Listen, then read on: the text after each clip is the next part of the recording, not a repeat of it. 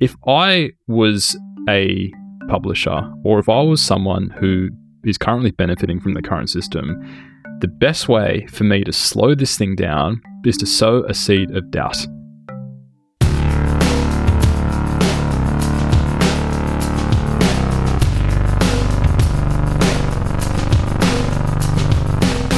Welcome to Everything Hurts. My name is Dan Quintana from the University of Oslo, and I'm here, as always, with James Heathers from Northeastern University. James Heathers. Hi. We have a new Everything Hurts logo.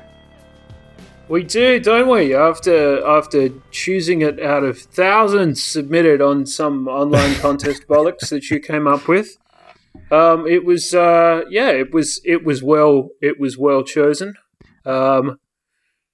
Whoever this poor, long-suffering graphic artist is, we appreciate their attention to detail and following whatever bollocks instructions you were giving them. It all shook out pretty good. I like it. Well, do you like it? I do like it. I was filtering the stuff that you gave me, but surprisingly, we actually came to. Surprisingly, we came to a pretty solid consensus with this one. I thought we'd have a lot of back and forth on something. Obviously, we would need to pick a design that the both of us would be happy with, and we also threw it out there to a few of our listeners. A few weeks ago, we put out a poll or put out a request to our listeners, going, if you want to help us out, let us know. And we had about 40 listeners who actually voted on the top 8 finalists. I didn't know it was that many. I thought it was just a couple of people. 40. You people are the best. Thank you for saving me from making a decision. It was, you want to keep other people happy, and all my logos had like Go Faster stripes, and one had a tiger. There was one where I was standing on Dan's head like he was a bearskin rug. No, I just had him skinned, and that was wild. I mean, someone out there obviously gets the vibe. But we went for something a bit quieter, and it wouldn't have worked quite as well without your trenchant contribution. So thank you for that. Thanks, listeners. But we did, in all seriousness, get one contribution which was never going to win, but it was incredible because it had you had you stroking your cat, and it was the perfect embodiment of the podcast. But then, for some reason, they deleted their own submission. I don't know. Maybe they just realized how good it was. And anyway, it was amazing, but they didn't win. Did we screenshot that one? Anyway, we don't even own that design, so we're not going to do that. So, if you're listening to this right now, we are 99% sure that the logo is going to be up. So, thank you to the people that helped vote on it, but also thank you to our patrons. Seeing as you're doing it, we're not going to get a better estimate than that. Yeah. So yeah, thanks to our patrons. Because of your support, we were actually able to do that, and it was long overdue because like the website. I mean, we're busy people, but we're getting through all of this redesign stuff, so it all looks like we're real boys. We're real boys now. We're doing it. We've got a logo. We promise. And speaking of the website, did you know, James, that a lot of people have been contacting us via the contact form on our website?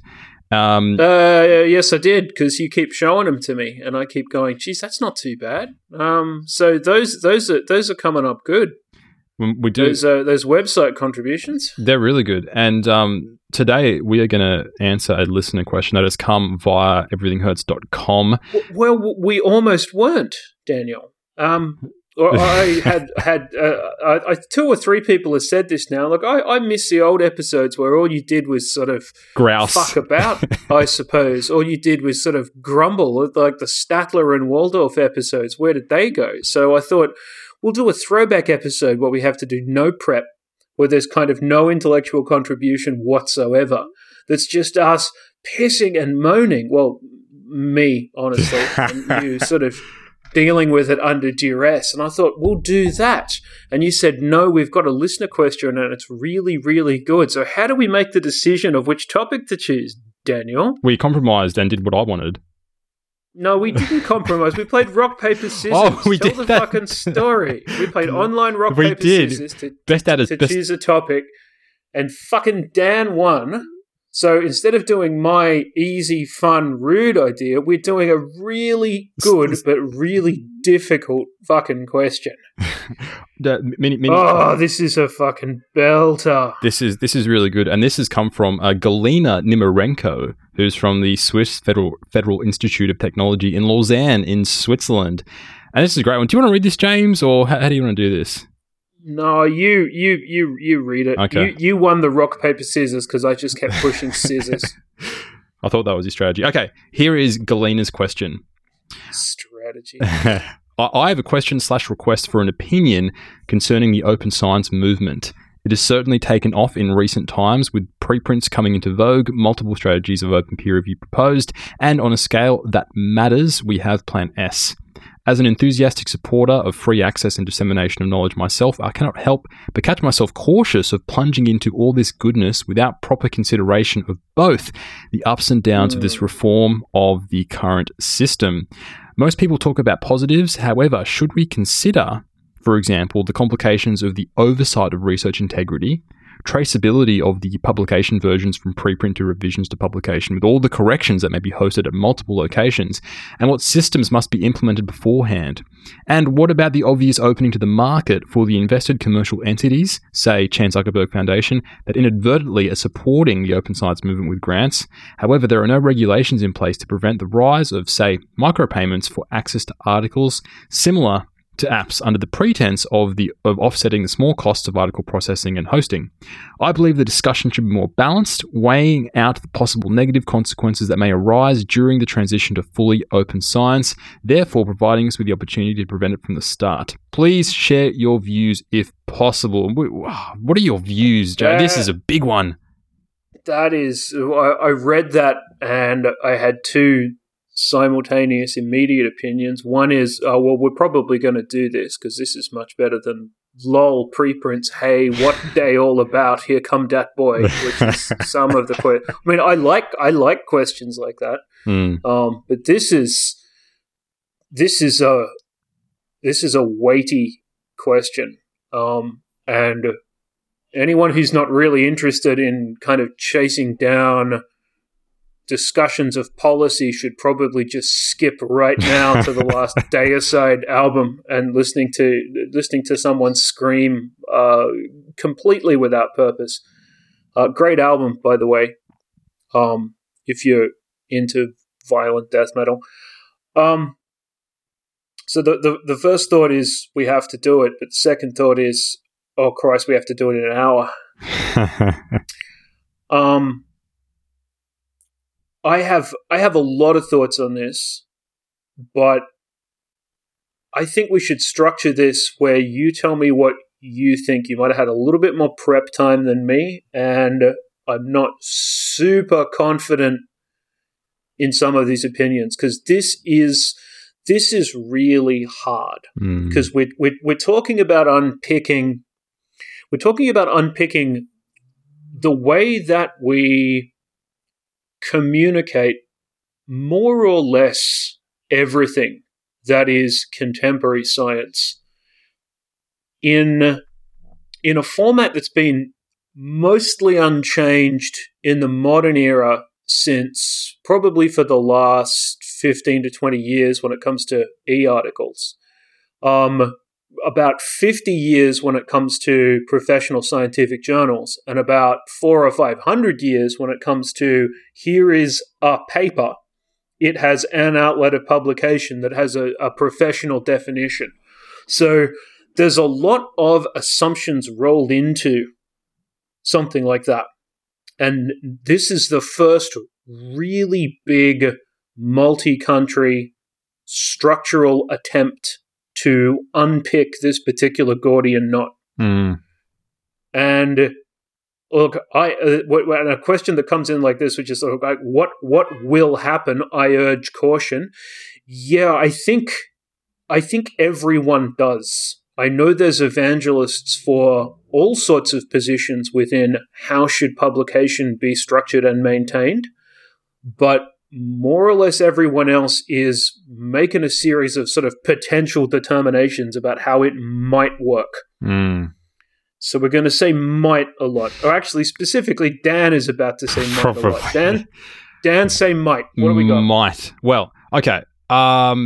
this made me think a lot about the drawbacks, and I think Galina is correct, because all we're thinking about is the positives, and we're not really thinking about the negatives. And I think, especially depending on what discipline you're in, you can actually be blinded quite easily to the negatives. I was speaking to a colleague recently about preprints, and she was like, "Well, what happens? What happens with blinded reviews? How do you do that?"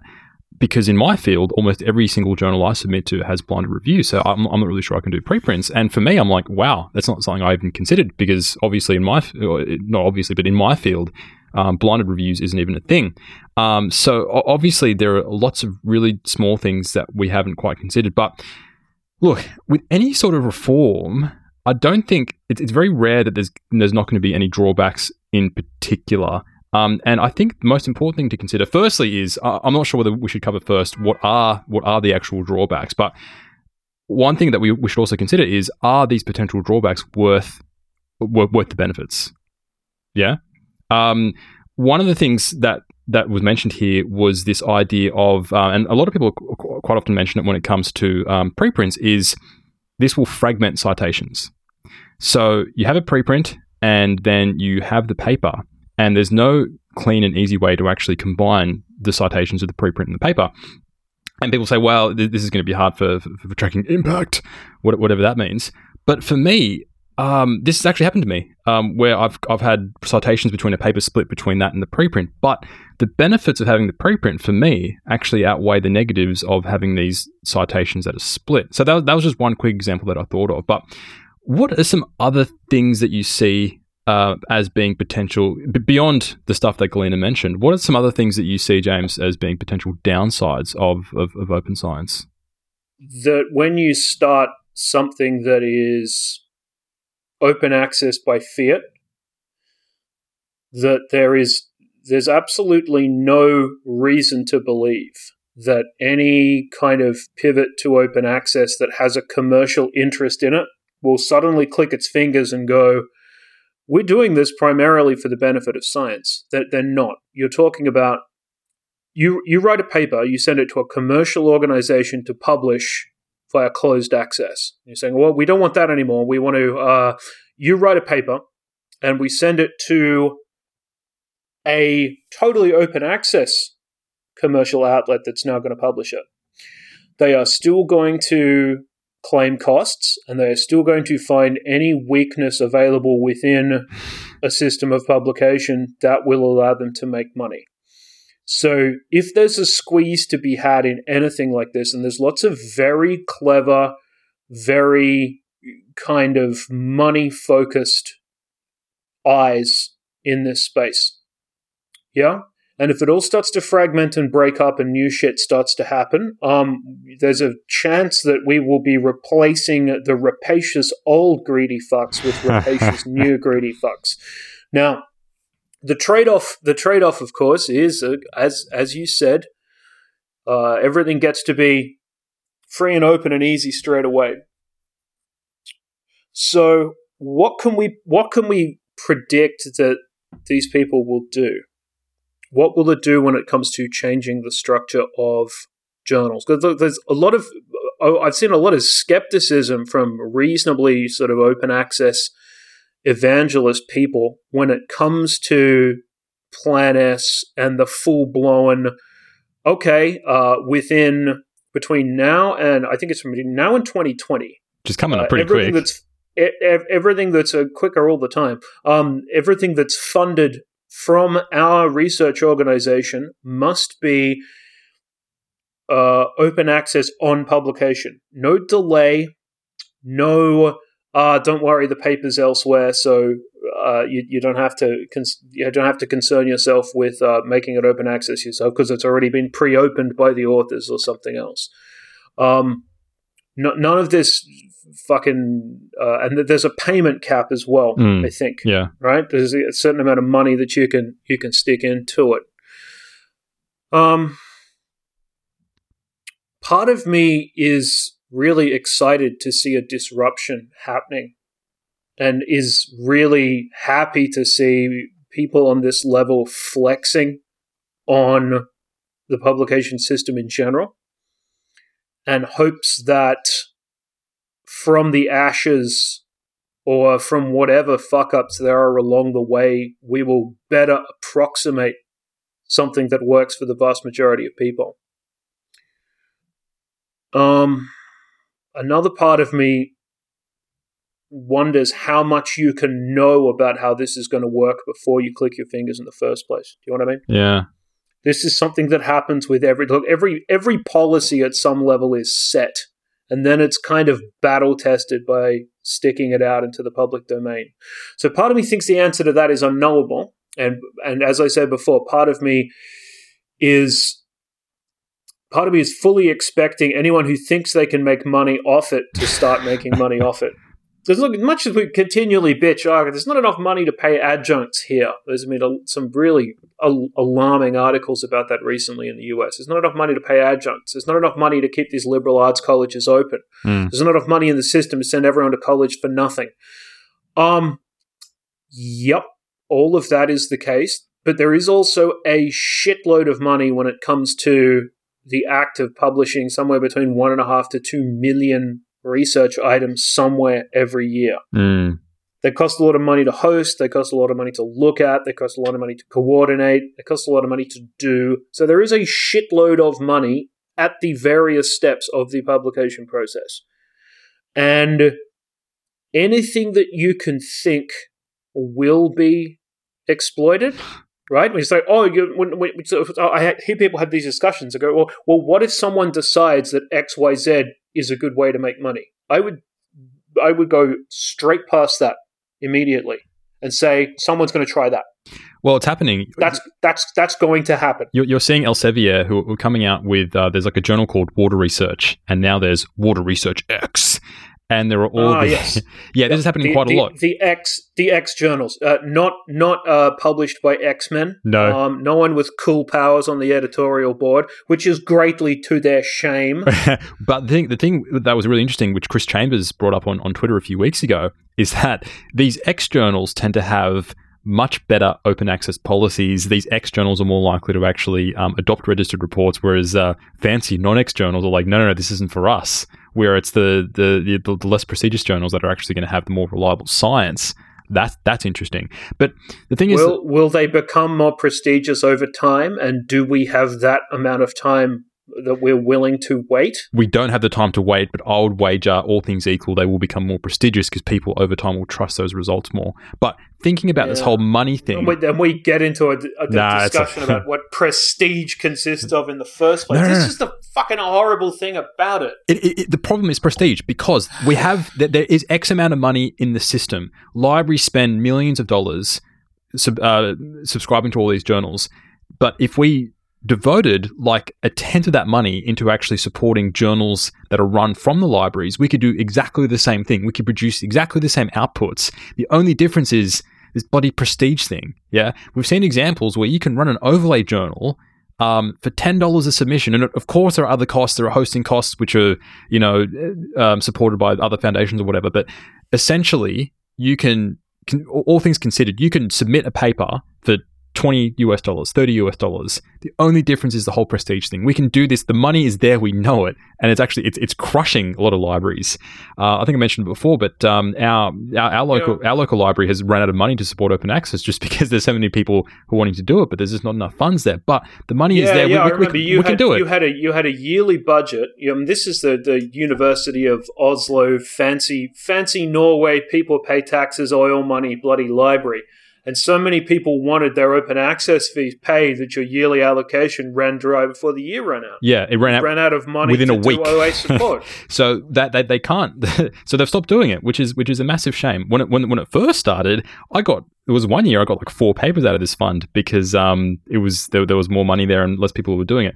But anyway, there's money in the system and we can do this thing. We can actually do scientific publishing. The whole problem is prestige. So I see where you're getting at, where commercial entities are going to get involved, which is why I'm always hesitant when these people, whenever I see a new thing pop up, I always think, follow the money. Is there profit to be made? And is it run by a non-profit or by a university? If it's run by a university or a non-profit, I'm much more likely to trust it, more because of what they're going to do with it. Secondly, they're more likely to make the code open access. But thirdly, longevity. Yeah, these startups that come up, who knows where they're going to be in a year's time? Yeah. But universities, you would hope, are going to be existing for a lot longer. So I think we can. There are so many things we can solve as long as we put our heads together and go, no. You know what? We're actually going to be cool with journals that don't necessarily have this prestige. All we worry about is the actual using the paper as a mark of prestige itself. Now, something I was thinking about. But both of us are writing grants. I just submitted one. You're submitting one next week, I think. And no, it was Monday. Oh, you have submitted one. There we go. So we've both submitted grants recently. So I've been thinking a lot about grants. And one thing is, obviously, people who are reviewing them don't have much time, and they're skimming through. And I would happily take a cut. Say for a grant thing, the success rate is 15%.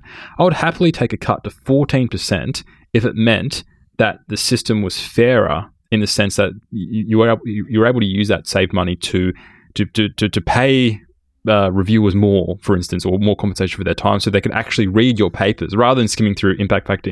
They can read your papers individually, so you can judge your own stuff on your own merits. I think there are ways that you can actually improve the process. But look, speaking of all this stuff, I think that people balk at the idea when they hear the word reforms, yeah? Because people think that academia and reforms is a zero-sum game. If something changes, I'm going to lose out. I think there'd be much more success with this if we would actually rebrand these reforms as we're making the system fairer. Yeah. If you use this concept of we're making the system fairer, I think more people are going to come on board, because obviously with the current system, there are people who are benefiting with this current system. Yeah. And if it changes, they are not going to benefit anymore. So if you actually say, hey, we're just making the system fairer, if you're a hoity-toity researcher who doesn't like change, but if you're saying, well, if the system's fairer, it's not going to help me, then obviously the system's going to your favor. So if it's a fairer system and you're so good, the system should still be fine to you. Yeah. So this is why I have so much respect for these senior researchers who are all up for these reforms, because they have the most to lose from these changes rather than young people. So we really need to be reframing it as making it a fairer system so that the best research, so to speak, comes to the top. And if it's done that way, people are going to be less resistant than if we brand this as reform, because we love reform. You know, we're young. We're love stirring the pot, but some people don't like it because it means they're going to lose. So basically you're saying we should brand to mitigate the effects of human selfishness? No, we should... We need to rebrand so we don't make it a zero-sum game, because right now it feels like a zero-sum game. It feels like my way is better, your way is bad, and once we switch to my way, I'm going to win. Yeah, but if it's hey, we're just making the system fairer, by you resisting making the system fairer, that's you making a tacit admission that I am milking the system already. Okay, this is like the whole like pro-life versus anti-women framing. Explain. You're choosing it. You're choosing a position based on the fact of the positive thing that you're for, rather than you'd never call it like open access reform mitigating the effect of pricks. is not the way to go. Yeah. Okay. Well, I think you have a point there. The problem is, of course, is you do that, and then again we come back to unknowability. Say you got everything that you wanted, the whole Plan S Malone. Say you got it all tomorrow. Yeah. What happens? I think. Okay, here's the thing. There is going to be speed bumps. We can't predict what's going to happen, but those speed bumps is going to be big fucking brick walls in front of the car. Yeah, except here's the difference. Those brick walls are going to be transparent. We're going to know. They're going to be transparent bricks. Oh, way to run the metaphor right into the fucking clouds, Daniel. Yeah, okay, transparent bricks. Go on. The way the system is going now, one of the inbuilt features of open science is that things are transparent. We can see how you made the thing and how you made those decisions to make the thing. If there's any problems, right now, one of the biggest problems is a lack of transparency. We don't know how decisions are made. I think you made a great example a few days ago on Twitter in that when it comes to all these people getting investigated for universities for doing bad things, we never know the outcome. We never know how decisions were made from, the vice chancellor of research or the dean of research for, this bloke didn't do a bad thing. Even if they make a decision that you agree with, you don't know how. We have thought about it carefully for 4 months, and we have decided that researcher X should be shot in the dick. Why? Well, we don't comment on personnel matters. And as in the example that you point out, which is something I thought we might get to today because it's friggin' horrifying. You get exactly the same response when it comes to, no, everything's fine, nothing to see here. Which is always, it's always fun because, I can think of half a dozen examples of this happening. There's a university investigation. They conclude everything's fine and they don't tell you why. Yeah. And then they investigate again when it's obvious that everything isn't fine. They investigate again and then they find out that something is in fact terrible and they're going to bail someone up pretty bad for all the horrible transgressive shit they did. And then they don't tell you that either. Well, how good is your investigative process? If we don't know. Two anonymous investigations that are 9 months apart have completely different conclusions. And the answer is, of course, we have absolutely no way of telling. And if you ask them, if you're a real proper journalist at a real proper place and you call up the media office of fucking whatever, you will get a form email back that says, University ABC does not comment on personnel matters. We don't know. Which is what that is. Right. So, what that prevents, it prevents someone like me from trying to figure out what is going on, what the weaknesses are, and who screwed up, who protected who, or who threw someone else overboard. This is what opacity does. And people who are in a situation of not having to explain themselves work very well within opaque frameworks, right? They just be like, yeah, well, I'm the dean, and I'm not explaining my decision, and here it is. It doesn't. There's no broader principle involved past I'm in charge, and I have made a decision. That's it. That's all you get. Yeah. So would an environment of openness be better with it? Yeah, but you know what the flip side of that is? The fucking labor laws. You can't just go, we're investigating him, and here's all the evidence, and he's fucked. You know, the people are entitled to. I mean, it depends on the country and the situation, but I hesitate to use the presumption of innocence as much as they're entitled for the process to be internally fair. And that means presenting all the evidence in context potentially when it's done, not throwing them overboard in the meantime. Because there's a really interesting article, I think by a Swedish dude, last year or the year before, where someone whistle blew on him and he didn't know what the hell was going on. None of it made the slightest bit of sense, and eventually he was exonerated completely. See if I can find that article, because then you realize, I guess we have a process for a reason. I don't know if we're off topic at this point, Daniel. Well, what you're saying is, in a move to broader openness, there is an informational access to processes that is worthwhile by itself, and it's hard to predict how that will make positive contributions in advance. Well, there's probably going to be shenanigans. Is that what you're saying or not? Essentially. For fuck's sake, this is a really hard topic. You actually have to talk to Okay, so what I'm saying is there's potentially going to be shenanigans when it comes to this new movement, but at least they're going to be transparent shenanigans. And we can say, this person did this or tried this, but we can actually connect the dots and see what happened. I'm not sure that's going to be the case for everything within this kind of big umbrella of open science, but generally speaking, the idea is that everything as much as possible is transparent. So at least we can see what's happening, and I much prefer that. And then it's much quicker. Like you said, we don't, when it comes to these staffing problems or people that have been very sketchy is that if we don't know what they did wrong, who protected them, we can't actually fix the system. Yeah, but now if we can actually say, these people are exploiting this loophole, we can very quickly fix it up. For instance, let's look at citation circles. People who get together with their buddies going, if you cite me, I'll cite you. Dumb strategy, because by default, that is transparent. You can see who is citing other people. Yeah. And this, you don't need to see the emails between these people to go, hey, you scratch my back, I scratch yours.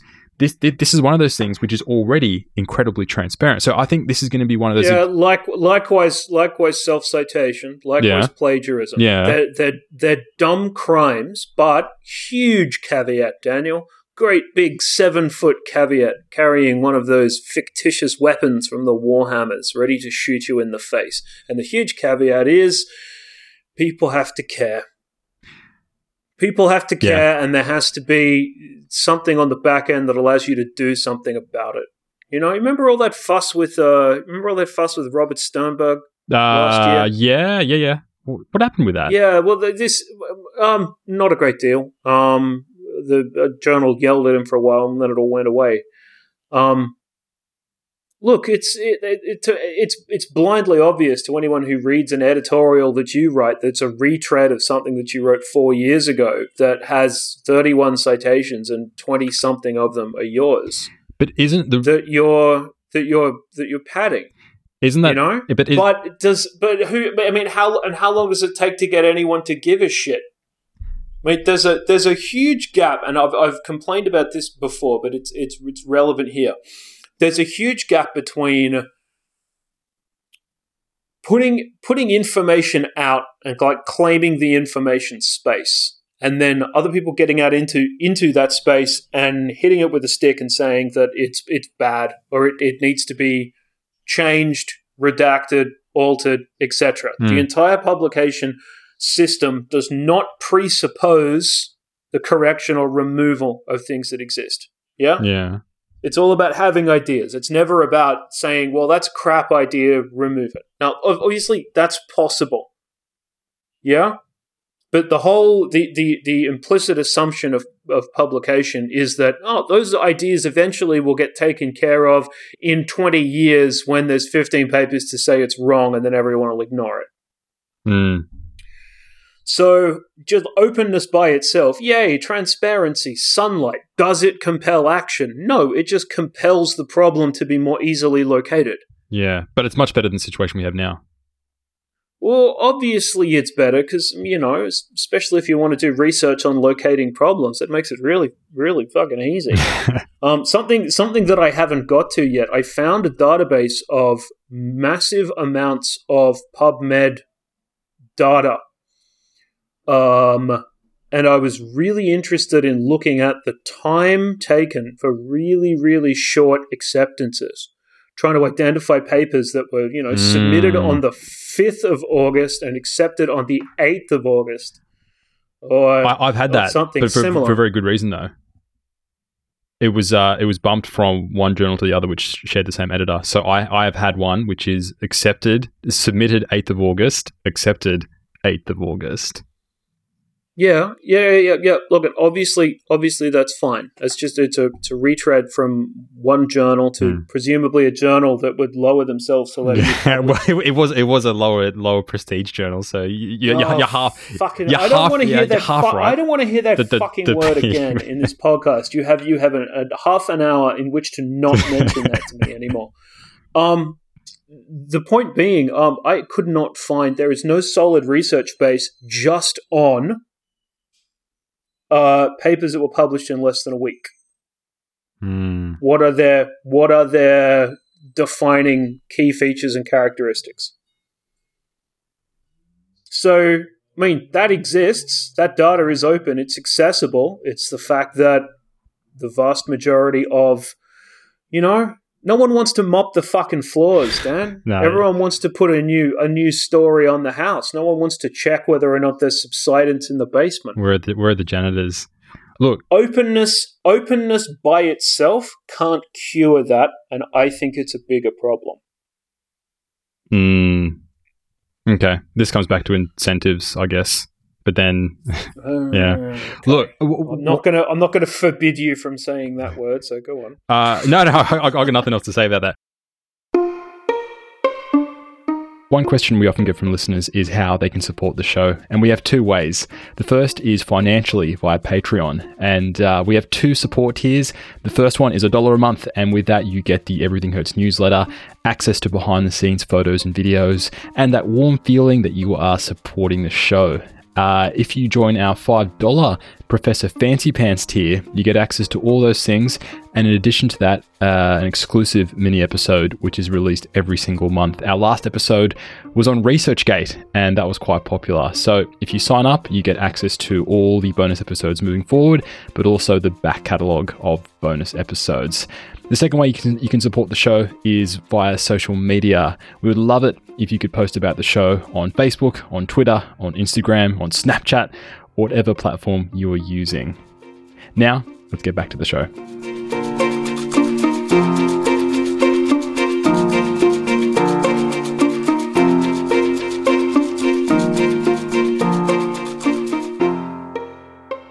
One thing I do want to switch to a little bit is this idea that when it comes to reforms, they're either going to be pushed. Typically, reforms are pushed by some figurehead individuals or by groups of people, and I think who those groups are and who those individuals are make a huge difference. Let's look at the recent reforms. At least the sense that I get, the recent reforms within the biobehavioral sciences seem to be driven by psychology. And within psychology, it seems to be driven by social psychology, probably because that's where the biggest messes were, and that's the biggest need. But then what that means is that the changes proposed are ones that tend to suit that particular field. Yeah. So right now we have these fantastic changes and fantastic initiatives, but what happens is, and this is something which has been raised by a few people, is that these things are elevating. I almost said the word. These things are elevating certain forms of publication. Jay's giving me a look now. These things are elevating hypothesis-driven studies above studies which are more about exploration and theory development. So right now we're going to have a situation that if the current trajectory continues, we're going to have a situation where basically hypothesis-driven studies are going to be the gold standard, and that's super important. But this is going to be at the expense of these more exploratory / theory developing papers, which are just as important. And this is something which I know now there's an alternative to registered reports called exploratory reports, but I don't know. I just the way that I see things is we're almost going to have two levels here, where it's going to incentivize this one form of research over another, only because, or largely because, the people who are pushing the reforms, this is the type of research that they do. Okay, so what's the onus here? Does that mean that people who are not represented in reform should go out and represent themselves? Yeah. Or that people who are attempting to do reform need to try and think more broadly about the concerns of everyone, or both? The second one, and I'm seeing that's happening quite a lot. There was the conference that Lisa DeBryan. Right, of course, there's more fucking work. I mean, you want to change something, and then people who are like, no, that marginalizes me in particular. How dare you consider that particular structure of the change? Well, you could go out and represent your own fucking interests. I mean, I suppose you are if you're complaining to someone else, but if you've got positive contributions to make, then yeah. Go forth boldly into the public domain and do it. I was having a conversation with I had a few conversations. So people are doing this. I know a few people, and I know people right now who are organizing in the kind of labor space. So different sorts of union stuff. For the most part. Yeah, it's hard, thankless, difficult, confusing, annoying work, and universities in the US really hate that. And that's actually completely distinct to the group of people I know who are forever bitching about these things and doing absolutely nothing about it whatsoever. And it's easy to have the respect for people who are really trying, and it's very difficult to take people who just grouse about it in perpetuity seriously. You know, you think though that's really terrible for us. Well, don't just say, well, fine, no registered reports for us. Boo empiricism. Figure out what would work better for you, what you think the better structure would be, and fucking go out and organize around that. If the registered reports have taught us anything, it's the fact that if you have an idea where all the parameters are right, where it makes sense in context, that it can be very successful very quickly.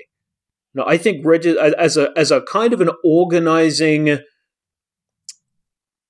as a central concept to change something about publication culture, to improve scientific discourse, I think it's been absolutely one of the top line most effective things because it's fucking working. Yes.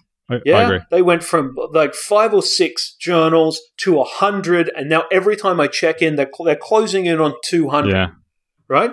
When it feels like a couple of months ago there was only 5, and then now suddenly they're closing in on 200. It's incredible. Why is that? Because it makes a real serious change that people like without having to redo the parameters of everything from scratch. I'll make you a prediction. Like I'm saying, it's working within a structure without trying to presuppose everything about it. Because there's lots of people who've tried like kicking down the walls of Jericho and starting from scratch. There's a fucking 1,000 failed attempts to do something like that. I'll make you a prediction. If someone starts a specialty journal in an area that only does registered reports, if you run that from 2 to 5 years, you will be fucking surprised how allegedly successful that is.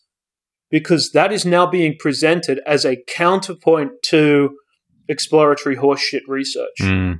So the moment you tie that to the identity of a journal and you say everything in this made it through the registered report process. Yeah. And made it throughout the other side or it didn't get published. I mean, if it doesn't get published, if it fails at the final hurdle, you are allowed to publish it elsewhere. They don't keep all the stuff you sent them and then it's like stick it in a filing cabinet. But that will thrive if you start something under that banner and you push that wagon even for 2 years. Because everyone will trust the results. Because every time something's published, it will be regarded intrinsically, even by people who don't like them, even by people who don't want to do them. You don't see it and go, well, that's inherently distrustworthy because they told us exactly what they were going to do beforehand and someone checked it really carefully. You know? So you could absolutely do that now. I would love to see overlay only, low cost, registered report only research. Or someone looking at a peer-to-peer sharing platform for research that's coming out that's not even stored on a website. You don't even need to have fucking hosting costs. You just have the full people all over the world maintaining a peer-to-peer library of everything that's in the corpus of literature, which is actually not that big. With the data parked elsewhere, there's lots of services for that, you know? You can do it on OSF, you can do it on Zenodo, you can do it on that fucking share, whatever it's called. Name escapes me. I'm tired. Shut up. Yeah. So I would really like to see that happen. I am waiting for. I think there's going to be like Plan S sort of things aside. There's going to be one very clever group of editors out there somewhere. And their personal incentives to do this work and to do something, make a really, really good journal from scratch, either by flipping it from an existing editorial board or by putting their heads together and saying, we're organizing around this topic. You can make a new entity that people will trust straight away if you have the right format. Do you know what I mean? It could be like say one particular, like you could have a journal just on oxytocin in some context, right? Just on your one bullshit neuropeptide whatever. But do you think it would survive with only like 5 submissions a year? Would journals? No, but you don't immediately move into. I'm talking about difference between strategy and process. You immediately jump to, you wouldn't get any submissions. You go out and fucking compel the original submissions, Daniel. You open up a call for registered reports. You give it fucking 6 months because they take ages. Yeah. Yes. You have to preload stuff like that. There's none of this build it and they will come bullshit. That's a dumb way to start any business, any collective enterprise, etc., etc. Maybe if you're a fucking cafe or something and there's lots of shift workers on your block, it's a good idea to just start something without trying to bring it to people first. You don't just open it and hope. You launch. That's never worked. Yeah. That's never worked for anything. Right? I hope we haven't. Like, I knew this discussion was going to just get curly at some point.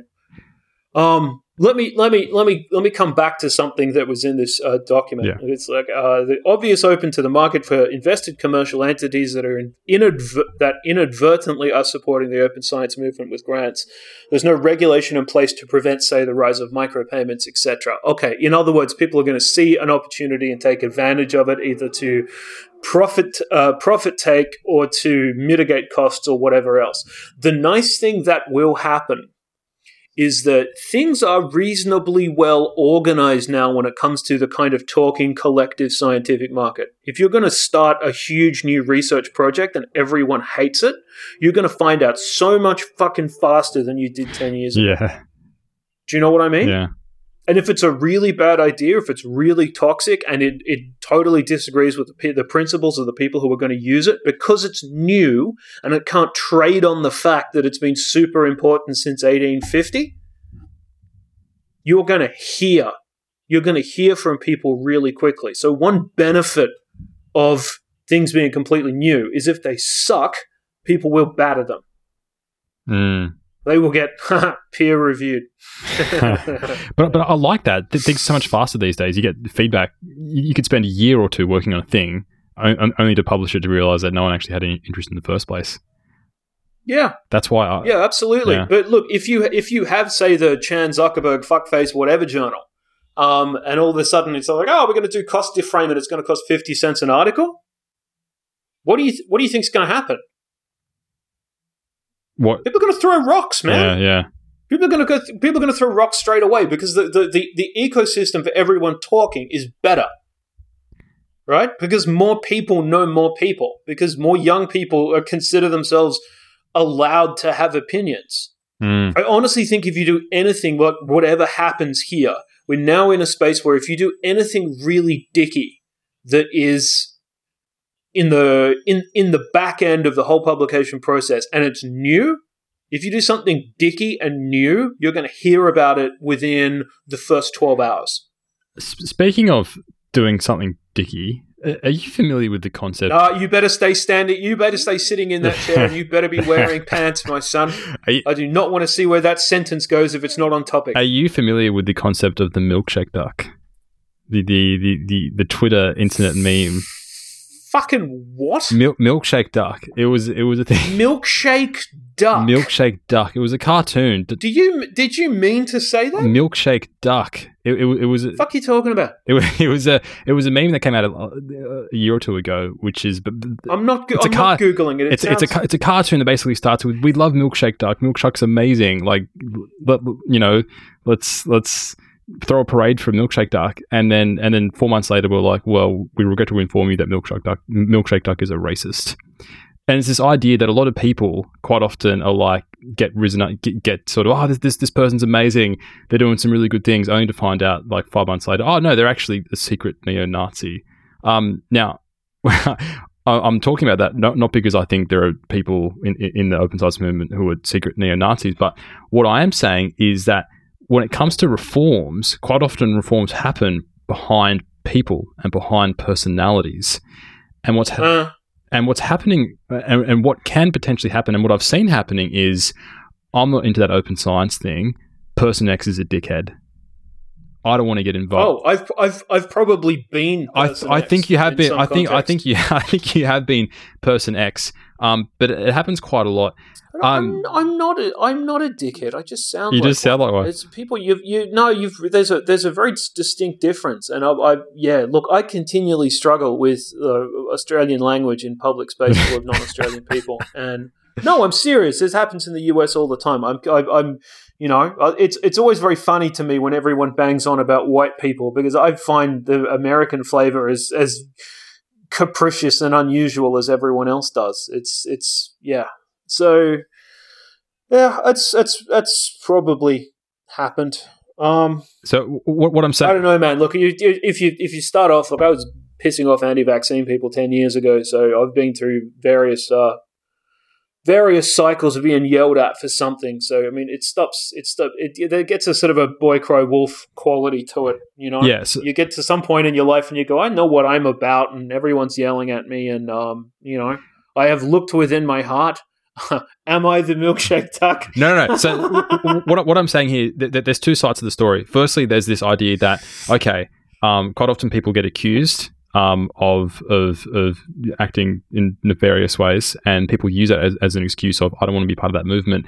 But quite often, maybe sometimes people will actually be a dickhead, and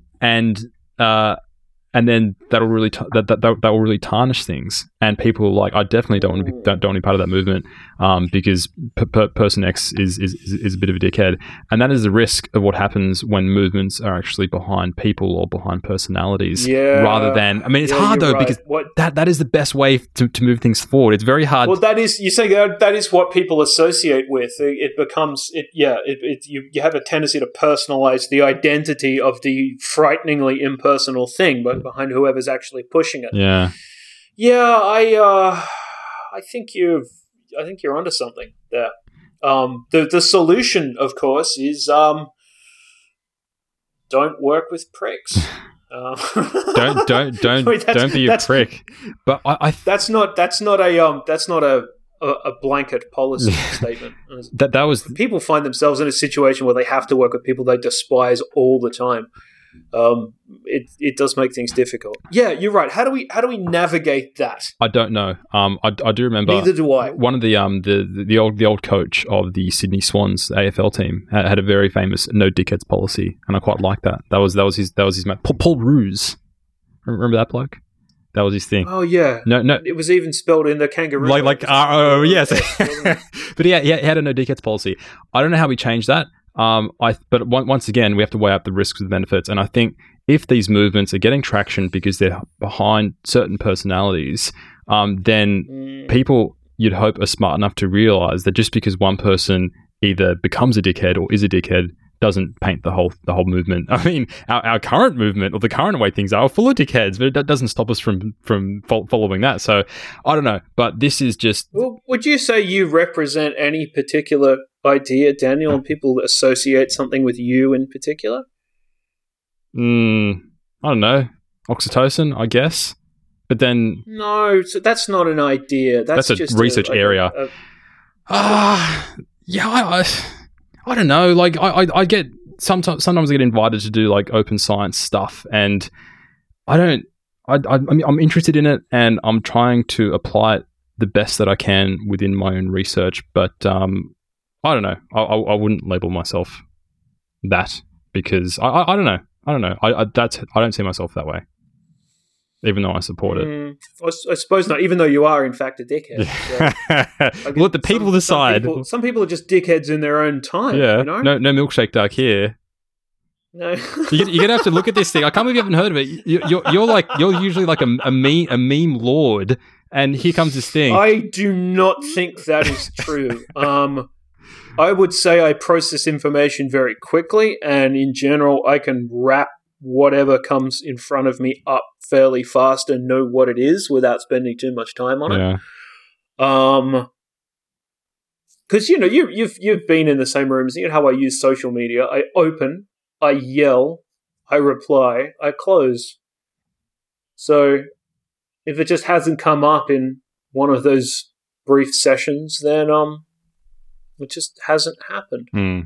How did I miss this? It sounds, the way you tell it, it sounds really important. Anyway, look, regardless of that, and I hope there aren't any racists listening.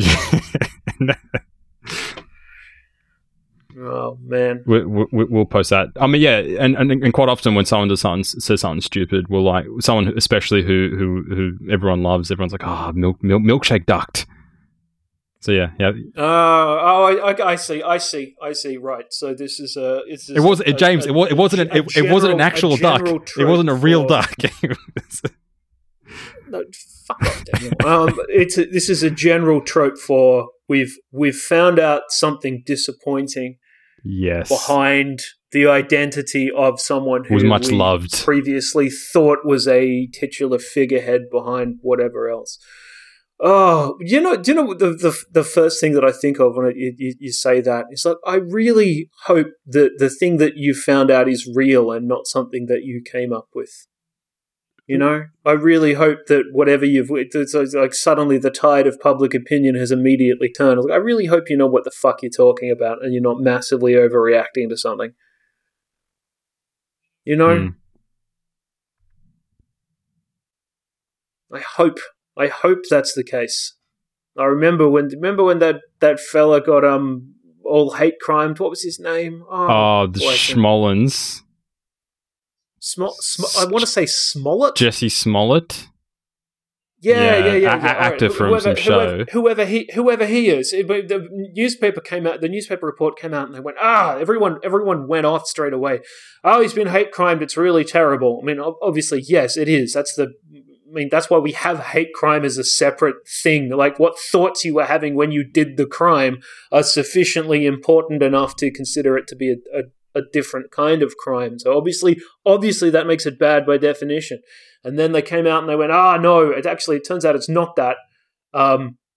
He was in a tiff with his producers and he wanted to get paid more, so he hired two blokes from the gym to batter him in an alley. And then everyone went, well, fuck him, he's off the register forever. And then an additional report comes out. Actually, no, it wasn't that bad. It wasn't that bad.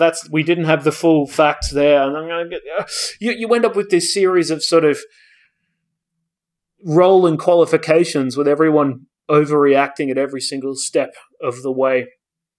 How do you avoid that if you're going to build a scientific movement? Is probably the same way we avoid all other versions of being misinterpreted, which is to actually qualify whatever the hell you're talking about and don't do hate crime on yourself. I think most people within the movement are very good at not making it about themselves. I think I sincerely hope so, because I mean you'd only really care about it in the first place. I can't think of anyone who's like, I'm really into the reform of science because it's a good vehicle for me personally. Fuck off! It's really hard. You could be spending all that time writing some bollocks to go to some place to make you look traditionally good. And because look, even now, like if you're going to go out and get a job, what is going to look better? Like, I spent 9 months working on this project to get some type of reporting together, or we're doing open data stuff, or we're doing data hygiene stuff, or we're trying to support OA journals, or work on the guide to get people to flip journals. That's some line, yeah. 8 out of 10 job ads. If you're replying, it's still going to be. Like, did you do more papers in more fancies? Yeah, more. Did you put more stuff? And that's why it's really difficult to. I don't know. It's difficult to do cynically because the fucking cynical benefits are obviously better elsewhere. Yeah. And if you're smart enough to see what they are, you'd be fucking off doing. I know plenty of people like, oh yeah, I've heard of that anyway, so I'm publishing this thing, right? Yeah, there's a lot of people who go, oh yeah, I totally support it in principle, but in the meantime, I'm over here doing this bullshit because it's better for my career. Yes.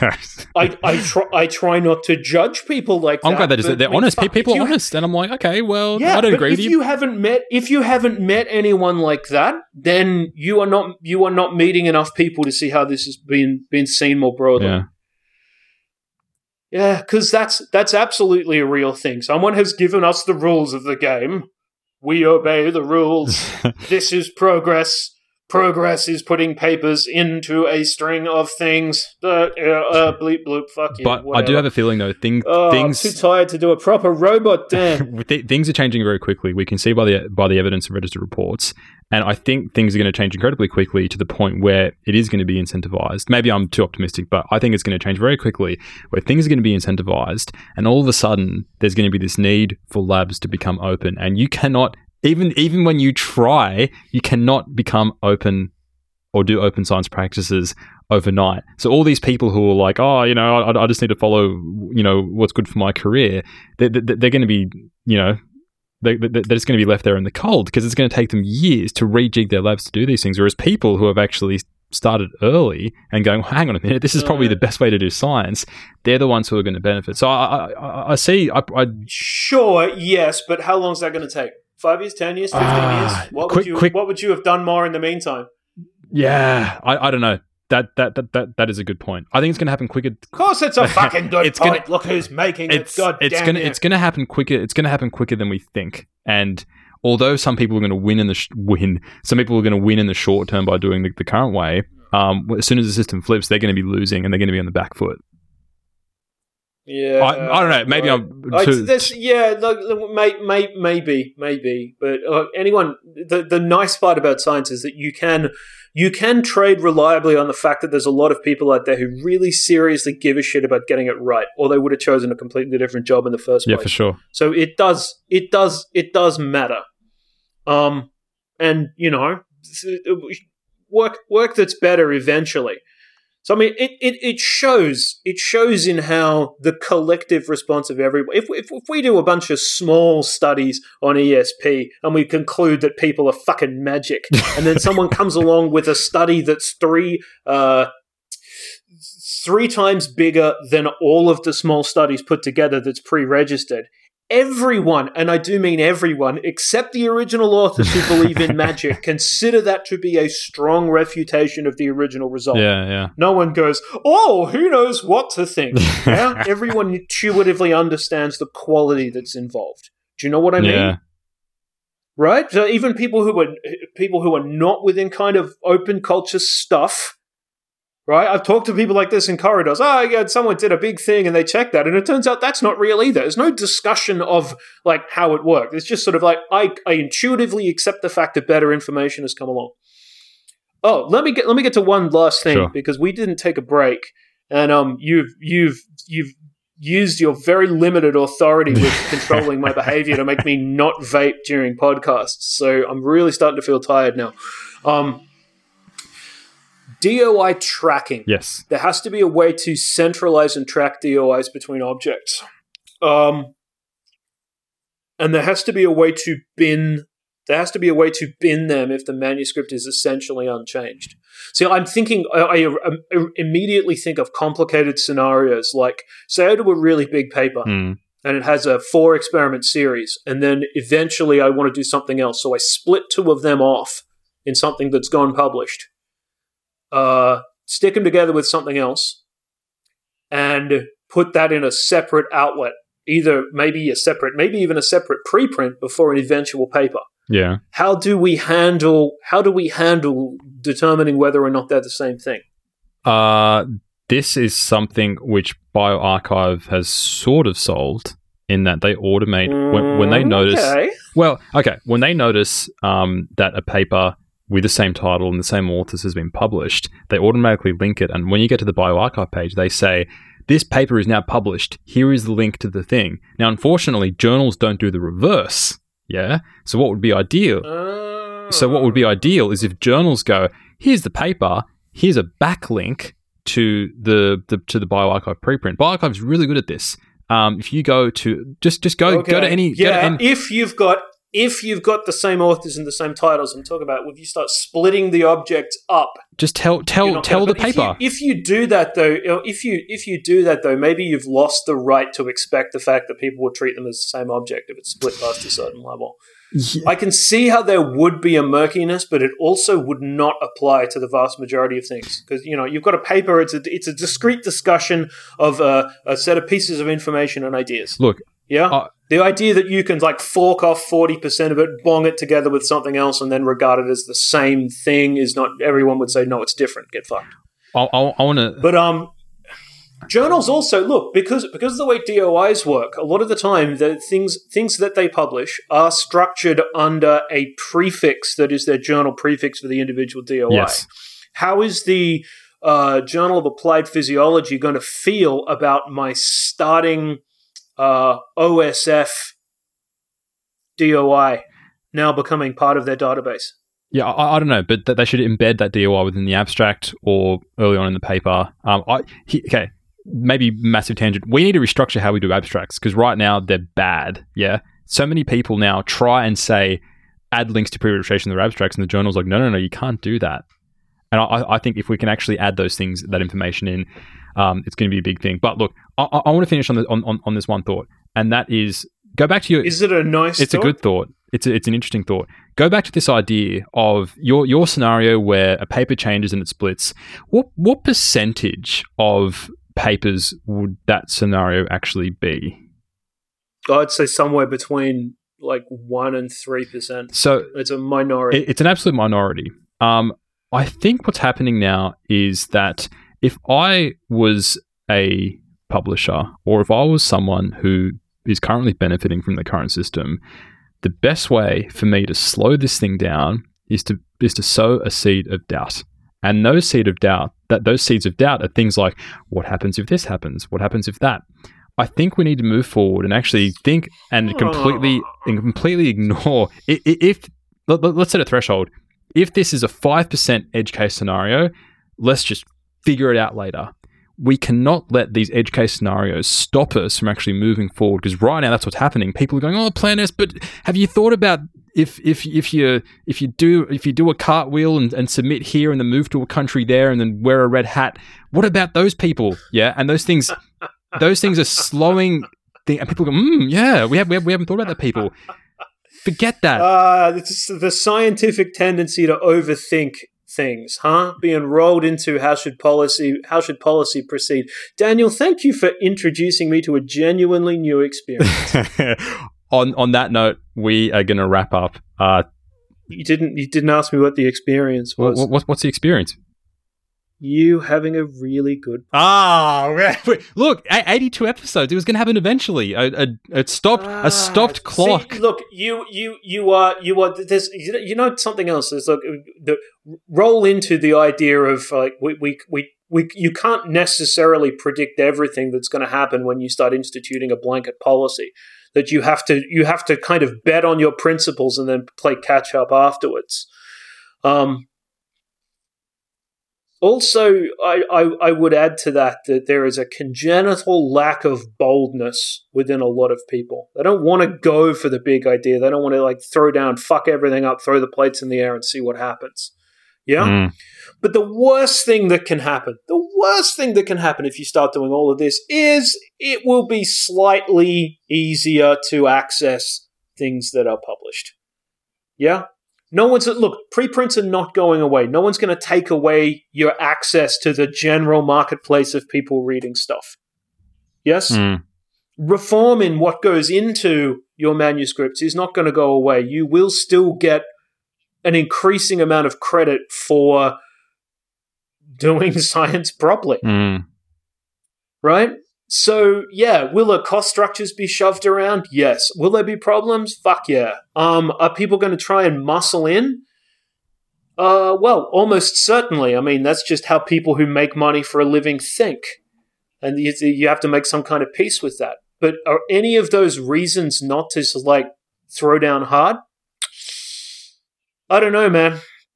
In general, I'm in favor of going straight in through the front door and kicking everything off the shelves. Time will tell. Time will tell. Will we eventually be old enough to see it? Maybe doing welcome to episode 400 of everything. Everything really fucking hurts now. My knees are gone. Holy shit! If we reach 400, Daniel, pass us that bottle of brandy. Thanks, Chief. Okay. I love it. I love it that as we get older, we get more Australian. It's great. We regress back. Well, that is how old Australian men sound. Exactly. Get out of the get out of it. road, you Get big out of it. prick. Go on, get out of it. Fucking get off me lawn. I just bloody mowed that. What are you little dickheads doing? Go and fuck off to your houses. That was like vitamins. That was great. Right, let's knock this on the head, Daniel. I don't know if we've done sufficient justice to this question. Certainly, I've had fun. It's been good. But I feel like we've gone long and committed a very fragmentary discussion to public record here. But all we can do is roll it over and keep going. So if I tell you something interesting, out of the maybe an hour and 5 minutes of bilious horse shit that you've just heard, if there's something in particular you want to cook over, fucking tell us and we'll do another half hour on it when we can structure the responses better. Because this always happens with big questions. The box is opened, we're excited to see each other, and a coherent discussion goes to fuck, more or less straight away. Right? So if you want to chase a particular part of that down, or you think one or both of us are full of shit, note him. You're gonna have to let us know, because these things are like it's like opening a Christmas present from someone you don't like. You know, you open it up and you're like, oh Christ, what's this gonna be? I bet it's another severed head of a weasel. Maybe we had different great aunts. You know, so look, if it didn't meet your needs, fucking push back and we'll see what we can do, all right? Let us know. Contact us over Twitter, know. Hurts Podcast, Facebook, search Everything Hurts, and everythinghurts.com, where you can contact us, just like Galena did for this question. But that is all for this week. Thanks for listening, and we'll be back again in 2 weeks for a new episode of Everything Hurts. Yeah, we might even finally get to do an episode where we can just lean into it, relax, and talk shit. Oh, man. This one hurt my feelings. All right. Bye-bye. Best of luck to everyone. Don't stab them if they don't deserve it.